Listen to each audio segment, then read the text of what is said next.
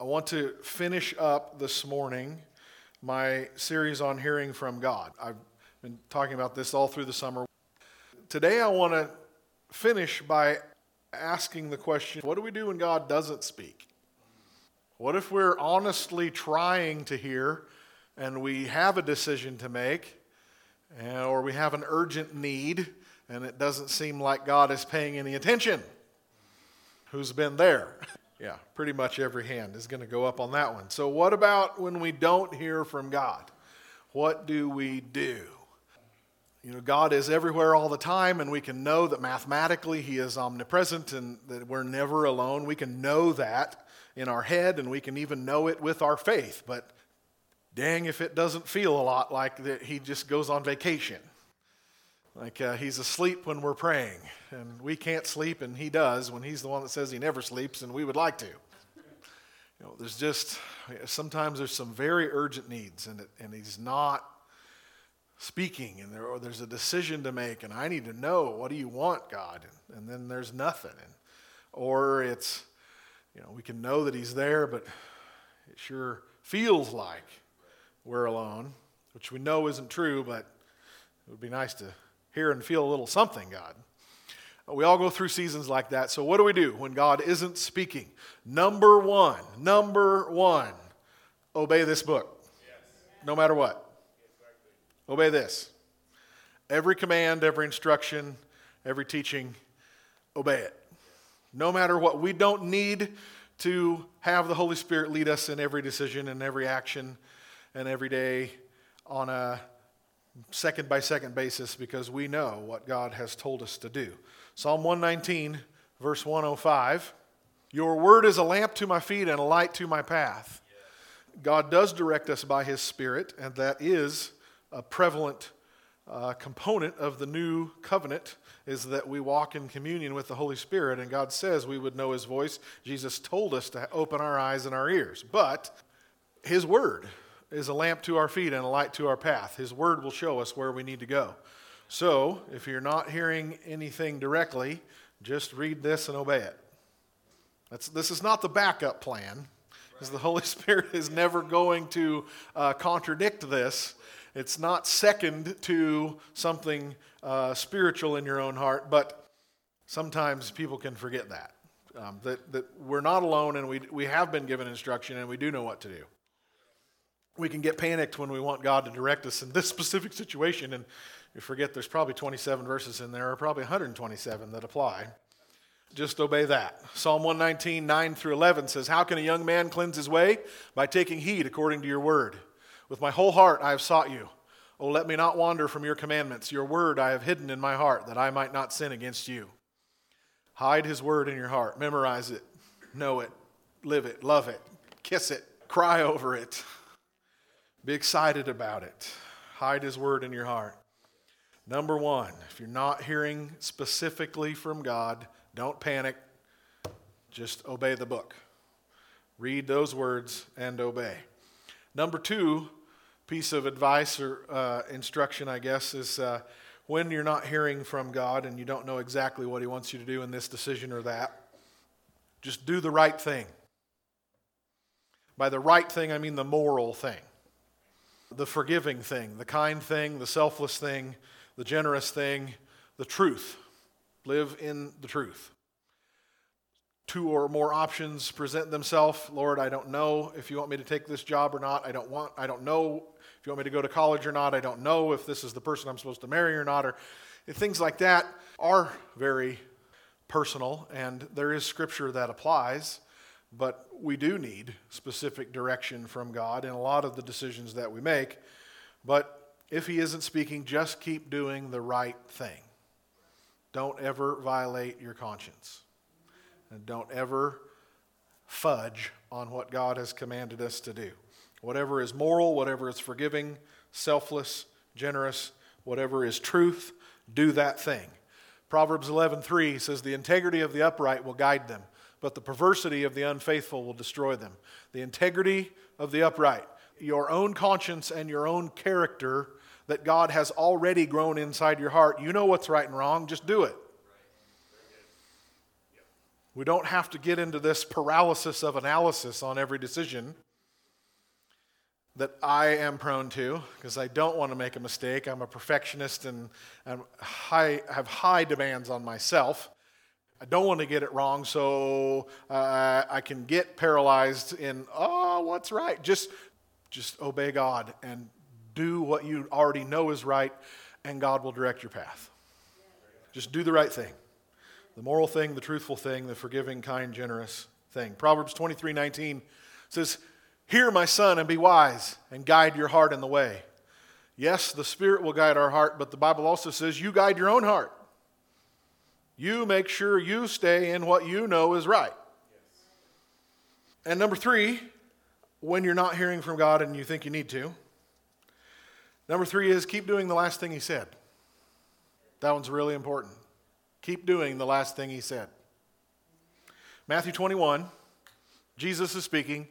Hear another parable. There was a certain landowner who planted a vineyard and set a hedge around it. He dug a wine press in it and built a tower, and he leased it to vine dressers and went into a far country. The parable that he's telling is not necessarily my point here this morning. Just notice that God is not a micromanaging landlord. He builds it exactly like he wants. Then he tells us exactly what he wants us to do, and then he leaves. Keep doing the last thing he said. He builds this vineyard, sets it up with a wall and a press and a tower, a guard tower and all this stuff, and then it says he gives it, leases it to the vine dressers, and then he goes away. No matter what comes, the king is gone, the landlord is gone. No matter what comes, weather, bugs, enemy attack, hot days, cold days, no matter what, the people who are in charge of the vineyard know our assignment is to grow grapes and make wine. Whatever it takes to do that.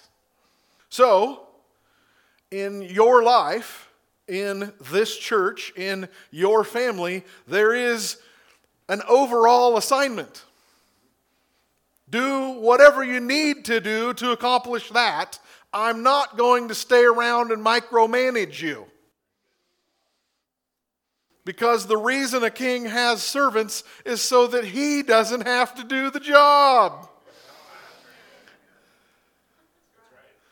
Right? An employer hires employees so that he or she doesn't have to stand around and do every job.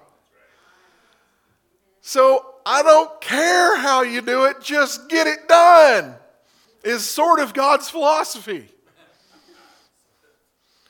Here's what I want done. This is the final product. Make it happen. Have a nice life. I hope you see my point, that he's not abandoning us to our own devices. Sorry, now you're on your own, sink or swim. That's not God, but he's not going to stick around and guide us through every little decision of every day when he's already told us the big picture. Just make it happen. And in that, you're free to make it happen however you want. Another parable that shows the same thing, Matthew 25. Jesus is speaking again here. The kingdom of heaven is like a man traveling to a far country who called his own servants and delivered his goods to them. And to one he gave 5 talents, to another 2, to another 1, and each according to his own ability. And immediately he went on a journey. And then he who had received the 5 talents went and traded with them and made another 5 talents. Likewise, he who had received 2 gained 2 more also. But he who had received 1 went and dug in the ground and hid his Lord's money. After a long time, the Lord of those servants came and settled accounts with us. You know, Jesus was giving us hints 2,000 years ago. It will be a long time before I get back. After a long time, he came and settled accounts with his servants. Do you see that Jesus is not a micromanaging manager? Yeah? He says, here's my kingdom resources. I give them to you. You do your business and make me a profit. Just do the job for me. So, in a sense, there is a sense where Jesus has deposited talents and wisdom and experiences and knowledge and spiritual gifts, and even your desires in your heart are a gift from God. again, we don't have to become paralyzed and analyzing, what does God want me to do? Just, what do you know the big picture is? Save people. Worship God, serve Him, save people, love the church. There's like 4 or 5 really big, big picture wide assignments we've got. Just be the church, which worships God and saves people and takes care of people. And however you want to do that, make it happen. And you notice that if you know the rest of this story, Jesus, when he comes to the man who gives him 10 coins back instead of 5, he's like, well done, that's awesome. The guy who has 2 brings 4, and he says, well done, that's great. He's not at all concerned that he didn't do as well as the first guy. He's not judging you on your capacity. He's judging on you, did you do something with what I gave you according to your capacity? It says right there, according to their ability. So we all want to, I'm not doing as well as so-and-so, and God's going to not be as pleased with me. He's going to be greatly pleased if you just give Him some return, that you did something. But the guy that does nothing, who buries his money, if you know the rest of that story, he's in big trouble because he didn't do anything. Actually, the guy who buries it, we don't really know his motivation. Maybe he's lazy. Maybe he's selfish about his time. Maybe he doesn't want to serve his master. But maybe he's just indecisive. Well, I didn't know what you wanted me to do, so I didn't do anything. That still makes Jesus mad. Indecisiveness is still the opposite of faith. So Jesus is not a micromanaging Lord. He's got lots of work to do. And okay, I know that spiritually He can be everywhere and He can be directing everybody. But that's just not real life. An employer who did that, who wanted to run around and direct every decision and every step in every department and every employee out on the production floor, wouldn't get anything done. You just got to hire people and let them do what they're going to do. If they're not getting the final product done, fire them. But as long as they're getting the final product manufactured, let them do it. A king in the ancient world would have so many construction projects going on, he can't be standing over the stonemason and say, now I want you to put that rock there, and I want you to put that rock there. And no, he has an architect draw the plans, and we check them off, and you make that happen. Assemble the people, and everybody's got their rank and their order and their place in all of that, but make it happen. Just do it. So, some of the decisions that we get all wound up about and we panic, oh, God's not speaking to me, God isn't answering my prayer, maybe because He doesn't care all that much. Which thing you do? My daughter was asking me just last week, what should I do after high school, Dad? And we were talking about college or not, and art school or not, and missions or not, and so on. And there's so much pressure on a upperclassman high school kid with all of their options and decisions and the money it costs. And last year I was saying about Will, my son should not have to make a $250,000 decision when he's 16. It should not have to happen, but it does. But my daughter is in this, and in no way was it getting stressful, or I just didn't want it to get stressful. And I said, listen, honey, at the end of the day, God may not care whether you go to college or not, or whether you work at a sandwich shop or not, as long as your heart is His, and you do whatever you want to do. If your heart is His, do whatever you want to do, unless He specifically gives you direction. Don't worry about it. Eric Johnson at Bethel says it this way: the light is always green unless it's red. And that sounds funny, like, well, duh, yeah. But that's a big difference from the light is red unless it's green. People who think God's light is red, no, you can't do, unless it's green. Well, God will tell me when I can go. No, God says, go. Jesus' command is just a blanket. Go to every nation. Just go. Just go out into the highways and the hedges and compel them to come in. Just go. The light is green unless it's red. Some of our decisions, God will say, nope, that's not it. That's not the job for you. That's not the relationship for you, or whatever. Absolutely. Be ready at a moment's notice to come to a screeching halt with whatever you've planned. But it's green.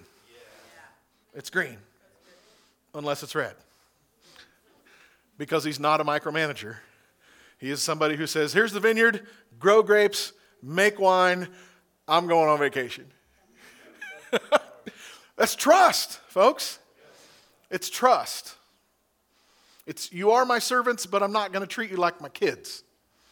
You're adults and I trust you. Amen. Amen. Number 4, about why would God not speak and how do we see that and how do we think about it and what do we do, is that God tests us. All the time, Scripture talks about God testing us. And during a test, the teacher does not get to tell you what the answers are. It's all through the New Testament and the Old Testament. God tests his people. Deuteronomy 8:2. You shall remember that the Lord your God led you all the way these 40 years in the wilderness to humble you and test you, to know what was in your heart, whether you would keep his commandments or not. There are many, many scriptures about God testing his people. In the Old Testament, it always says, I tested you to know if you would obey me. I tested you to know if you would fear my name. In the New Testament, it doesn't define the test so much. We're just told to be very, very happy when they come. Thanks, God. Psalm 11, verse 5 and 6. The Lord tests the righteous, but the wicked and the one who loves violence his soul hates. Upon the wicked he will rain coals and fire and brimstone, and a burning wind shall be the portion of their cup. So we get that God resists and destroys the wicked, but the righteous he tests. And Isaiah says he tests us as in a furnace, as if we were silver and gold. And James says, be very, very excited when you face various tests. The word can be translated trial, temptation, or test. Any of the three are perfectly accurate. Be very happy, exceedingly glad when God puts you in the furnace. Yeah, and I see the look on your face, and you see the look on my face. It's not an option, it's a command. Be very excited. But during the test, the teacher does not get to tell you the answer. It is, here's the test, now I'm going to be silent. And I'm watching to see the answer you give. Why would God be silent? You're taking a test. And everybody with test anxiety is sweating now. There's a scripture in Kings that says that the Lord withdrew from Hezekiah to see what he would do. Saul also failed a test when God said, don't do this, and he got scared and he did it. Every father, at some point in a son's life or daughter's, but I'm thinking with Will and me, at some point I have to back off and let him learn stuff on his own. Everything from getting the lawnmower started to his college calculus class. I can't do that for you, son. You'll never grow up and be a man if helicopter mom and babysitting dad is always coming in and rescuing you from your problems. Man up. You'll pass the test just fine. Psalm 105. Joseph was sold as a slave. He was laid in irons, meaning handcuffs, until the time that his word came to pass. The word of the Lord tested him. God gave Joseph a vision of his future, and then everything happened exactly the opposite, and not just opposite, but torturously opposite. He's falsely accused and sold into slavery and put in jail. And God says, I was testing him. Would he remain faithful to me? Sometimes there's a test, and apparently more than one. And again, during the test, the teacher can't talk. So, if you're wondering why God might be silent and what to do, number one, just keep obeying this book. Number two, do the right thing. Do what's true and moral, forgiving and just. Just keep doing the last thing he said. Just believe that you're mostly free. When he's not directing you, it's okay to make your own decisions. Just be humble enough to be ready to change your mind if that's what he says. And also realize that you might be taking a test. Number 5, lastly, there are other much more serious situations in life where God is silent, where it's beyond just the everyday frustrations of life or even beyond a really bad situation. There is another type of suffering that Jesus talked about, and I want to read it to you from Mark chapter 10. Mark 10:35-40. Then James and John, the sons of Zebedee, came to him saying, Teacher, we want you to do for us whatever we ask. And he said to them, What do you want me to do for you? And they said to him, Grant us that we may sit, one on your right hand and the other on your left, in your glory. They're still thinking that Jesus is going to be an earthly king, set up a throne in Jerusalem, fight off the Romans, and establish the throne line of David again. And they said, we want to be on the right and left hand of your throne. We're the top nobles in your kingdom, your closest advisors. We want to sit right next to you. And this is Jesus' reply. Jesus said to them, You do not know what you ask. Are you able to drink the cup that I drink, and to be baptized with the baptism that I am baptized with? And they said to him, We are able. So Jesus said to them, You will indeed drink the cup that I drink, and with the baptism I am baptized with, you will be baptized. In Matthew's telling of this story, Jesus says, Are you able to be baptized with the baptism I am about to be baptized with? So it's very clear. This is like just a few days before he dies on the cross. He's talking about the cross. He says, if you want to be nobility in my kingdom, you have no idea what you're asking. You going to be baptized with the baptism I'm baptized with? And he had already said, you cannot be my disciple unless you take up your cross and follow me. They don't know what he's talking about. Oh yeah, Jesus, we can take it. We can do it. He's like, you have no idea. There is a baptism that is the cross. And this is Jesus' language. Other preachers and I, too, have called it the baptism of suffering. Baptism is being put completely under. And Jesus was baptized in death. And there are seasons that come into a person's life. Anybody who's going to follow Jesus, Jesus said, you will be baptized with the baptism I am baptized with. He's not talking about the baptism of the Holy Spirit. That's true, but that's not what he's talking about here, because he said, you will be baptized with the baptism I'm about to be baptized with. If you're going to follow me, you will be baptized in suffering. There's a season that St. John of the Cross called the dark night of the soul.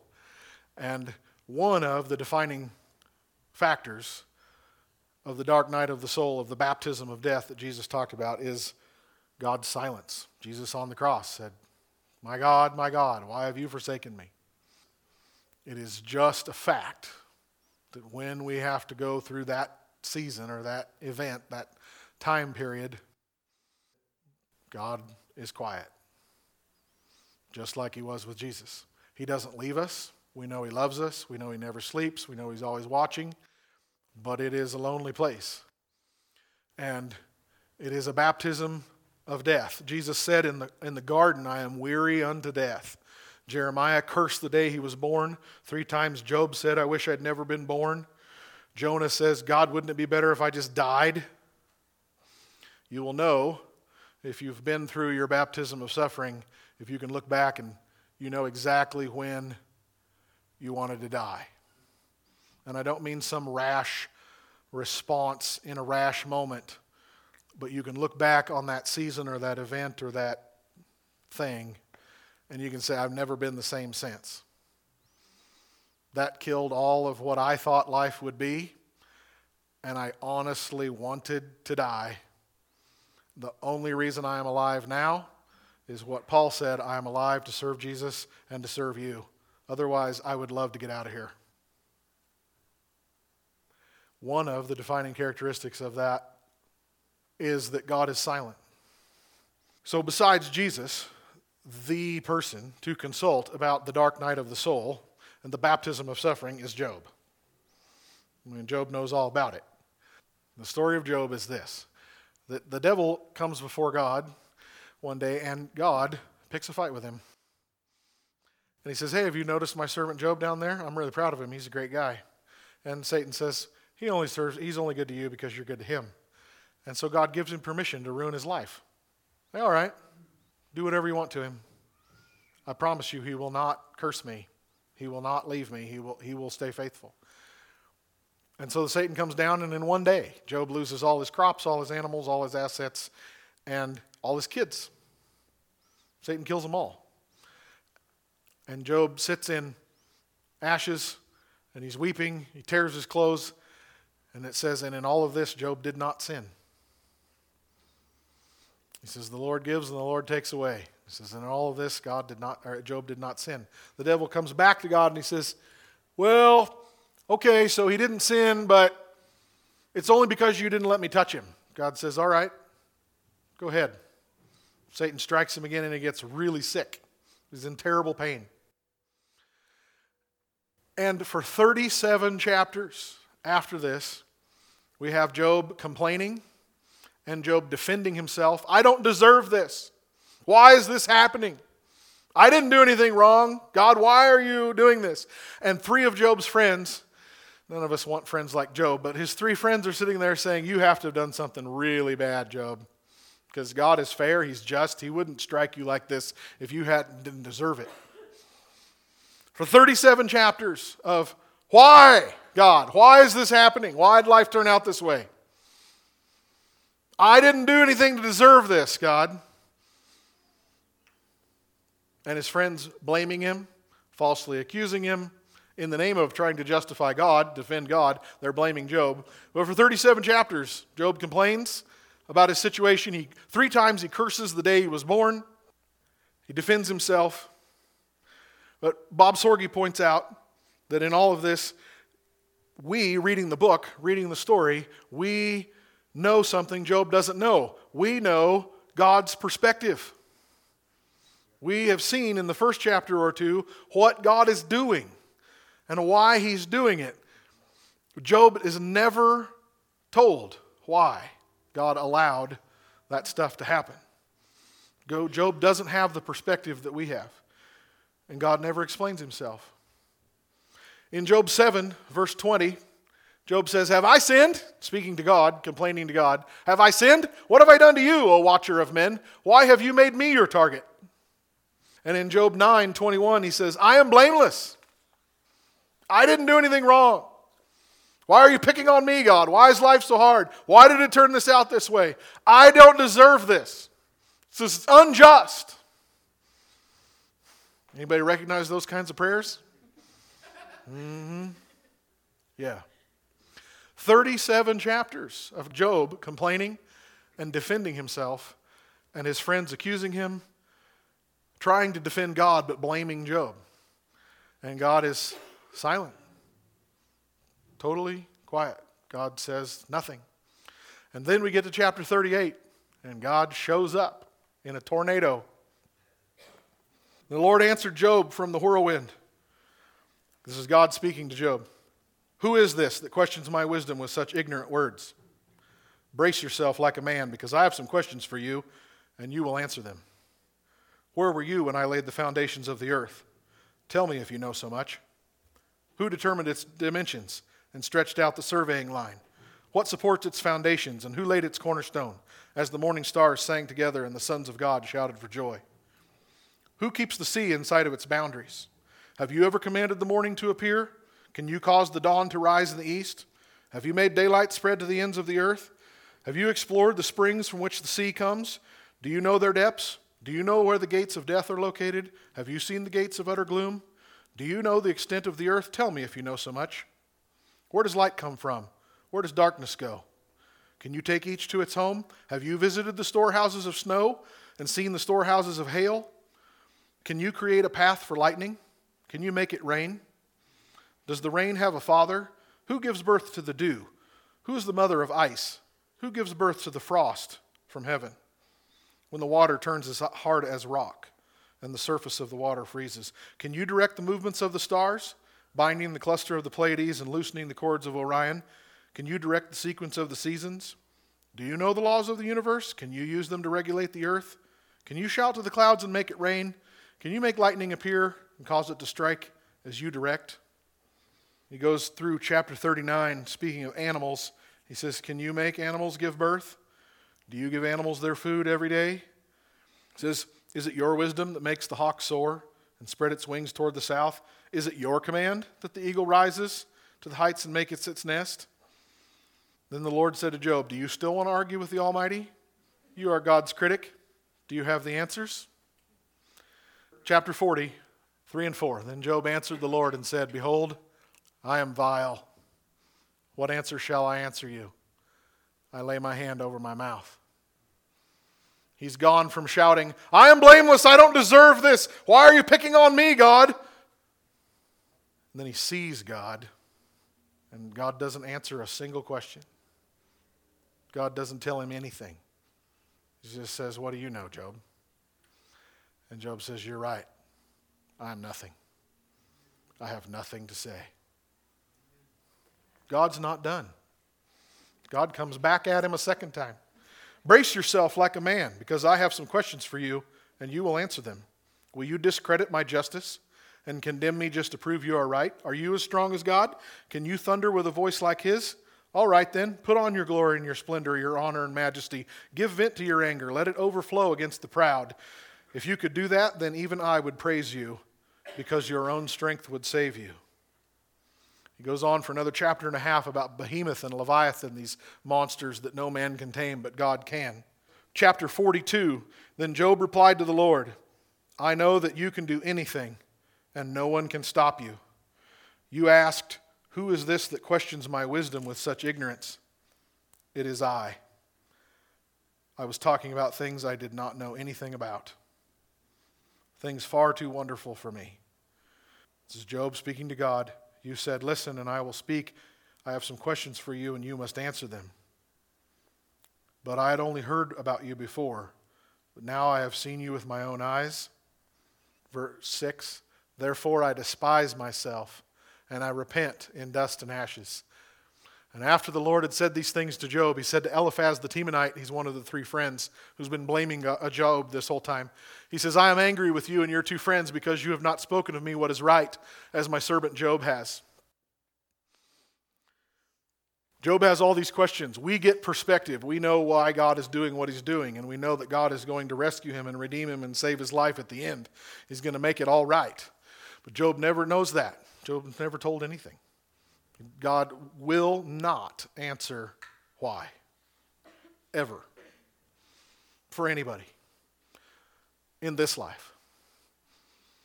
After Judgment Day, we will know why things happened the way they did, why God did what he did, why he let the devil do what he did, why stupid people did what they did, and why we made dumb choices. We'll know it all. Those are the four sources of our problems. God, the devil, other sinners, and our own sin. We will understand what was what and why did we have so much pain and trouble, and why didn't things work out the way we dreamed, and why did you let me go through that, God, and not fix it? But he will never answer that now. He just shows up in front of Job and reveals his glory and his wisdom and his power, and Job falls on his face and says, "I have nothing more to say." When he says I am vile, when he says I despise myself, that isn't self-hatred. It is just, I'm nothing before you, God. I have no right to complain. I have no right to complain. You are God and I am not. But then in this fantastically strange irony twist, the next thing God says to Job's friends, who have been trying to defend God and say, "Oh, God is just and he wouldn't do this if there wasn't a reason, and you must have been really bad, Job." God says to Eliphaz, "You need to have Job pray for you so I don't kill you." Because Job was right and you are wrong. So they take 7 cows and they make a sacrifice to God, and it says Job prays for his friends and God doesn't kill them. Even though it was Job doing the complaining, God says what he said was right. It's not wrong to complain to God and cry and ask him why this is happening. As long as you understand, you're never going to get an answer. We just have to move forward in faith. We have to move forward in extreme humility. God, as bad as this hurts, this is my life, and I trust you, and I will obey you, and I believe you are good no matter what. Some of you didn't get that. You may ask God why. You may cry. You may be angry with him. You can get it all out. Just let him have it. Just cry, scream, complain. But in the end, I am not God and you are. I am dust. You're the creator. This is my life. For good or bad, for better or for worse, this is how it turned out. I will love you. I will obey you. I will walk with you. You're God and I'm not. Amen. I know that you're not going to see God in a tornado with your physical eyes. You're not going to hear his voice with your ears. With the perspective we can get from Job's story is as much as possible, as quickly as possible, as humbly as possible, get to the point where you can honestly say, God, you are God and I am not. And I have nothing to complain about. I am only your servant. Jesus said at the end of your life, say this, we are only unworthy servants who have done what we should do anyway. That's what Jesus said. When you meet God, just say, thank you for everything. I'm only your unworthy servant. I was only doing what I should have done anyway. Amen? Amen.